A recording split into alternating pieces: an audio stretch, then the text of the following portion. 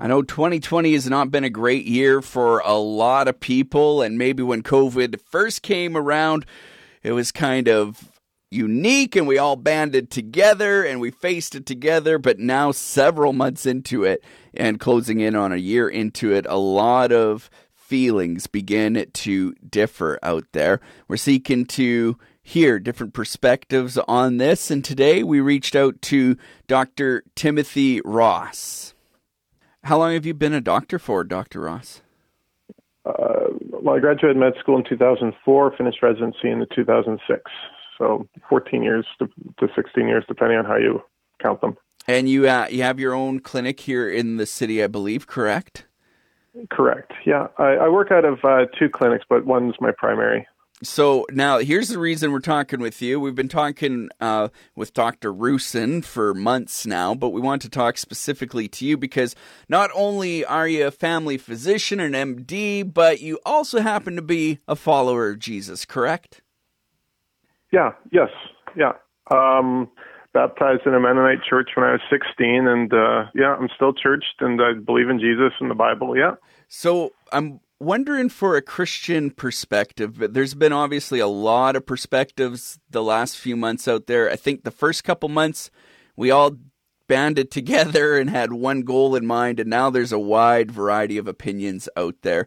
Just wondering, as a doctor first and foremost, how seriously do you feel we should be taking COVID? Is it just another flu?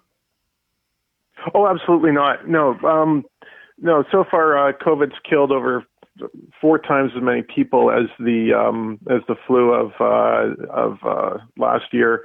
And if we look at the worst flu we've had in the last 10 years or so, I think the COVID's killed over twice as many. But the thing that a lot of people don't consider is that up to 10% of people will have long COVID symptoms, which is to say that they'll have ongoing, distress in terms of either difficulty breathing, fatigue, weakness, a variety of symptoms for which we really have no other adequate explanation that are new to the patient since having contracted and suffered with coronavirus. So it's I see this as much more concerning than the flu. I certainly haven't, and also, unlike the flu, we actually we have no vaccine for coronavirus. We have the flu vaccine, which is reasonably effective and keeps my patients from dying, at least to the degree that we're seeing with the coronavirus. So I wouldn't put them in the same category. So as we've been doing this the past few months and the numbers have all of a sudden started to climb rapidly, as a physician, what have your thoughts been watching these numbers go up in Manitoba, and what do you feel the solutions might be? Well, since I've been reading about this in January, February, I've known that eventually it's possible that everybody's going to contract this at some point. I'm not under any illusion that it's going to be a widespread problem. But I was in support of early lockdown because of the concern about what we're seeing now. So when you have 5 to 6% of people who contract this being in the ICU, and depending on what you're reading, 11-18% being hospitalized, and then you read about hospital workers contracting this and getting sick and often dying. You worry about, as a family doctor and an occasional worker in the ER, I don't just worry about myself and my colleagues and my patients, but I worry about the whole system. I worry about 5 to 6% of 500 people, if that's how many people were to contract it, ending up in the ICU. Well, that would be more than half our available ICU space, depending on which resources are available and so on.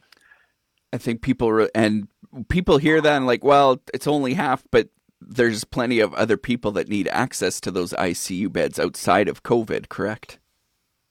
I remember working in Concordia quite a few years ago, and I had a patient who I'd intubated, and we're keeping him alive on a cocktail of drugs, and we needed an ICU space. And I remember we had to send him to Brandon because there was nothing in the city.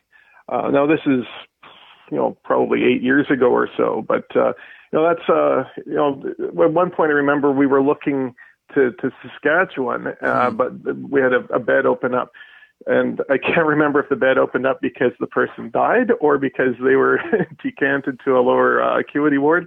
But the point is that even in a non-COVID time, we can still be stressed for resources. Now you introduce something that can make the caregiver sick. Just by caring for somebody, and you really stress us, right? Yeah, that's actually been one of the comments we've seen a lot from people saying why we shouldn't have lockdowns, we shouldn't have distancing, because every year the ICUs fill up anyways. But we're going to overwhelm the system is what I'm hearing. If they already fill up, well, then they're going to be overly extended, and there is simply no answer then. A lot of the people in ICU who go in there with, with head trauma or with sepsis or with heart attacks, a lot of these people they'll have a short stay. They'll only be in there for a few days. They'll declare themselves one way or another. They'll either die or they'll get better, and we can step them down to a lower acuity.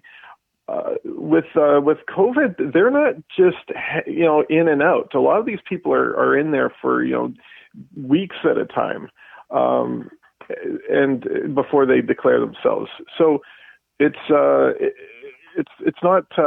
quite so simple as that. And again, the comparison to the flu, we're not seeing the long-term problems. Like, this can end a career, like with some of the long COVID symptoms that we're seeing. So good insights as a doctor. I'm wondering now, as a Christian and a follower of Jesus, what do you think as the church, the body of Christ in Manitoba, how should we be responding to this right now? I think, as with all things, Christians should be responding with love. That's the first thing that we're called to. That's without that, we're really just muck on the bottom of the shoe. Like, we're not fulfilling the Great Commission. We're not, we're a noisy, clanging bell. So the first thing we should do is respond in love, to care for our neighbors, to care for people who are vulnerable, or people who can't work because of this. We should be helping out our neighbors, donating to Salome. Well, I donate to Salome Mission, or MCC, or whatever your favorite charity is. Like, that's the first way we should respond. And the next thing we should respond is to secure the vulnerable, secure the frail and elderly, and secure people who are in danger of this thing. Now, whether that means when you do your shopping for yourself, grabbing some stuff for your neighbor so that they don't have to leave the house and be in contact and possibly get this and spread it.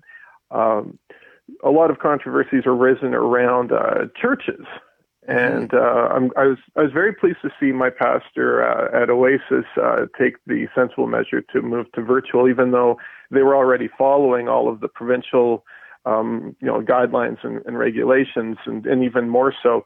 But I believe they made a very wise choice when they went to virtual services. I know a number of other churches did too. And I really commend that leadership, because it's not always easy to do, to take something that you've done, that's integral to you and who you are, is leading a worship service and being there for other people, to move that online, I find pastors, like, you think politicians are in a tough spot right now. They can't win no matter what they choose. Half the population's mad at them. That's been the case for pastors as well, whether they choose in person or online.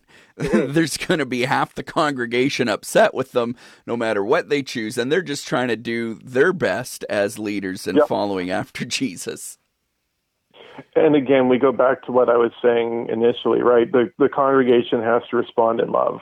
Mm-hmm. They have to respond exactly as you said, to say, Pastor, this isn't an easy choice for you. I appreciate you. How can I make your life better?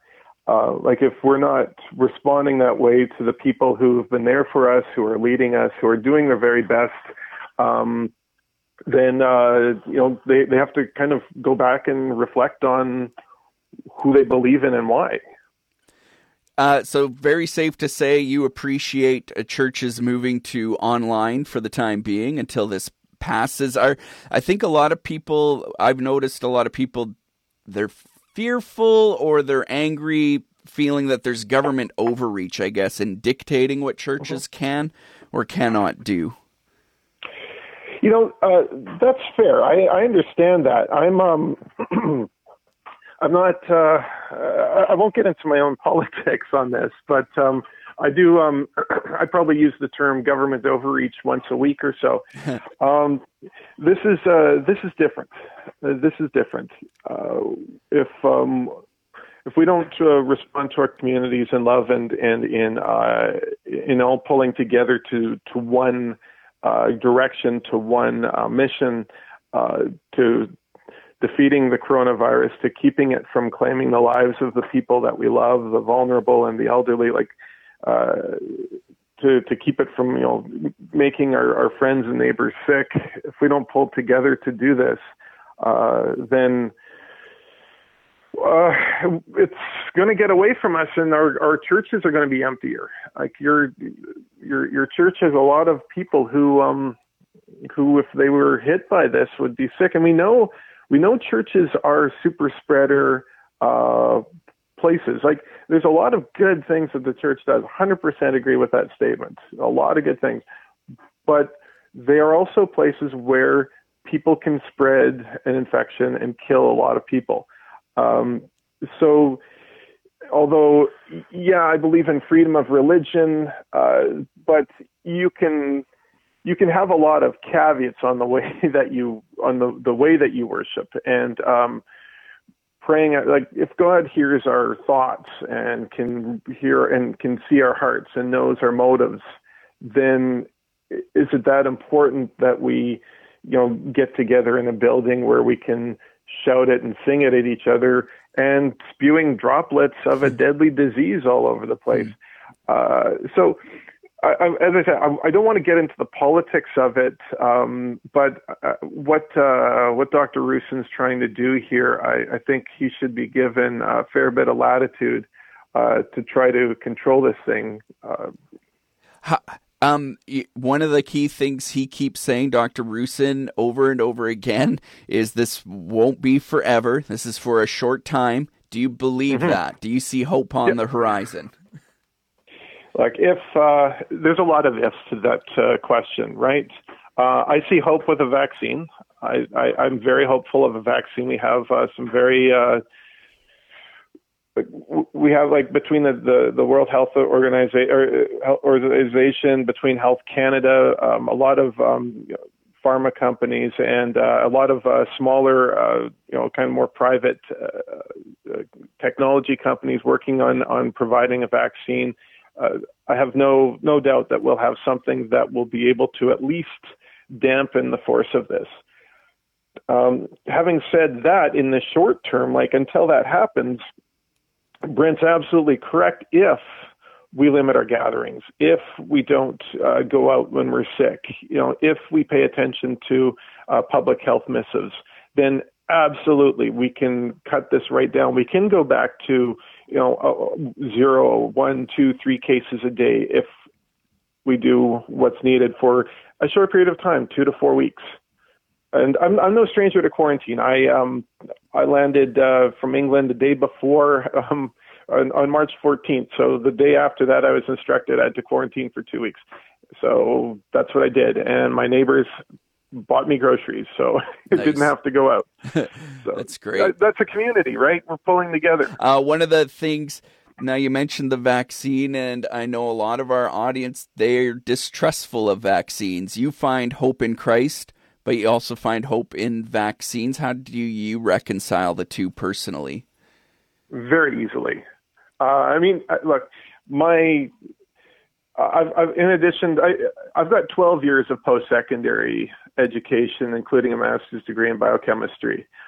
I have a lot of, I know what I've studied. I know what I believe. There's no, it's like, how do you reconcile, what you see with science, or how do you I can easily reconcile them because they're just two plates on a big table of this world that we're in. So I can easily reconcile vaccines just as something that has been an amazing invention, has saved millions, possibly billions of lives over the years. We've been able to wipe out crippling disorders like polio and measles, like things that have just, thwarted our ability to thrive as a society. There's no, there's a lot of kind of theories about vaccines that have no basis in reality. Mind you, one could challenge my faith, right? One could say, well, show me Jesus, show me God. And I'm like, well, he's in our hearts. Well, that's what a Christian would say. I'm like, okay, well, that's because I'm a Christian. Yeah.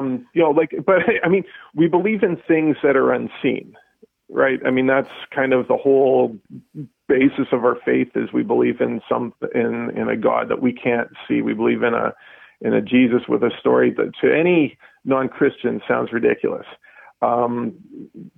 But again, that's the whole nature of faith, is believing in something that you can't see. So I understand that a lot of Christians believe in, a number of what we'd call conspiracy theories, because again, we're already primed to believe in something that we can't see. So something that is unprovable but makes sense to our existence is something that we'll buy into, especially when the counter argument is so complicated.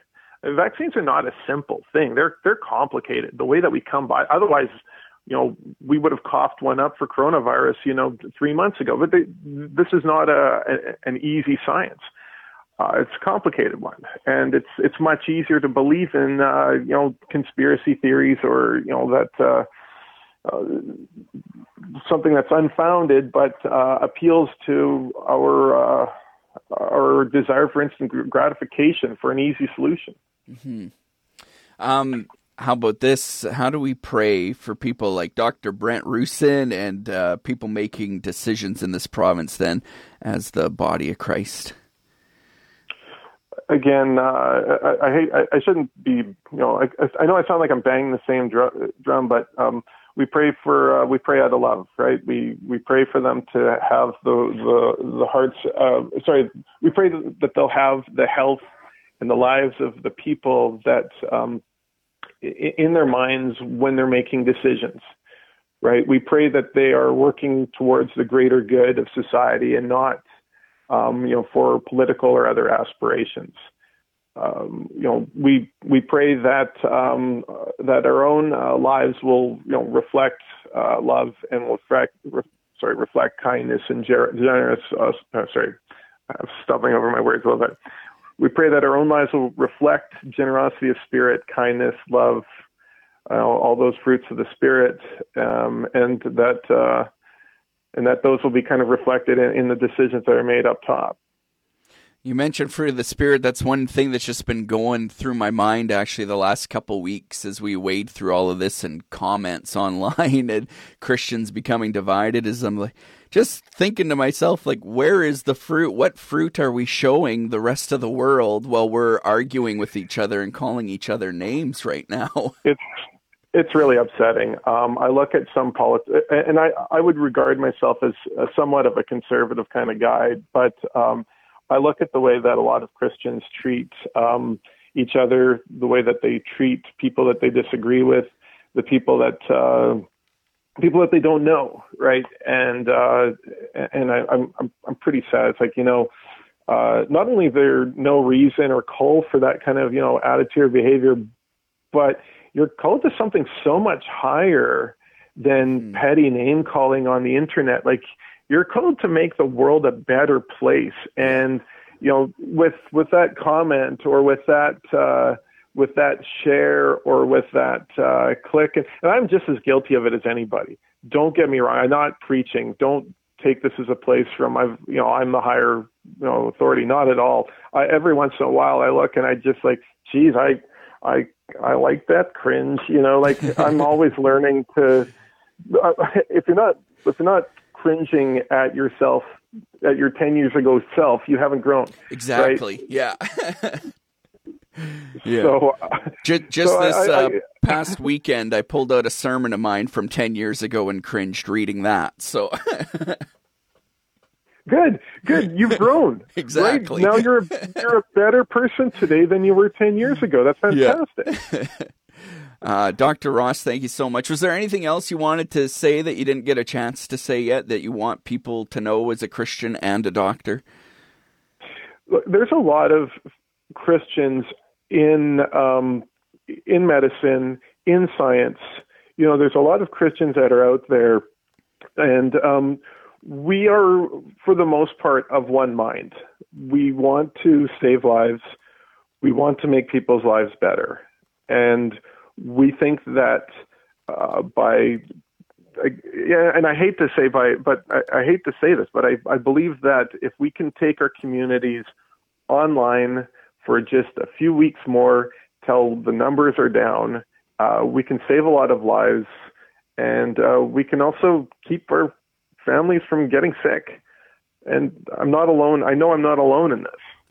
It was a long conversation, but a good conversation to hear Dr. Ross's perspective. Just a note, after our 30-minute phone call almost, he sent me an email, "Hi, Mike," a note that we didn't reference masks and PPE, which we could have another whole conversation about. But FYI, I am pro-mask. He says that how we show love to others includes wearing a mask. Throughout that, Dr. Ross referenced 1 Corinthians chapter 13, Paul's speech on love. Love is patient, love is kind. And he said, if we don't act in love, we're just a clanging gong, right? And at the end of that passage, Paul says, and these three remain, faith, hope, and love. And the greatest of these is love. Thanks again to Dr. Timothy Ross. Lord, I pray that everything I do and say today may be done out of a place of genuine love for you. And that means everything I do and say in real life and online. Amen.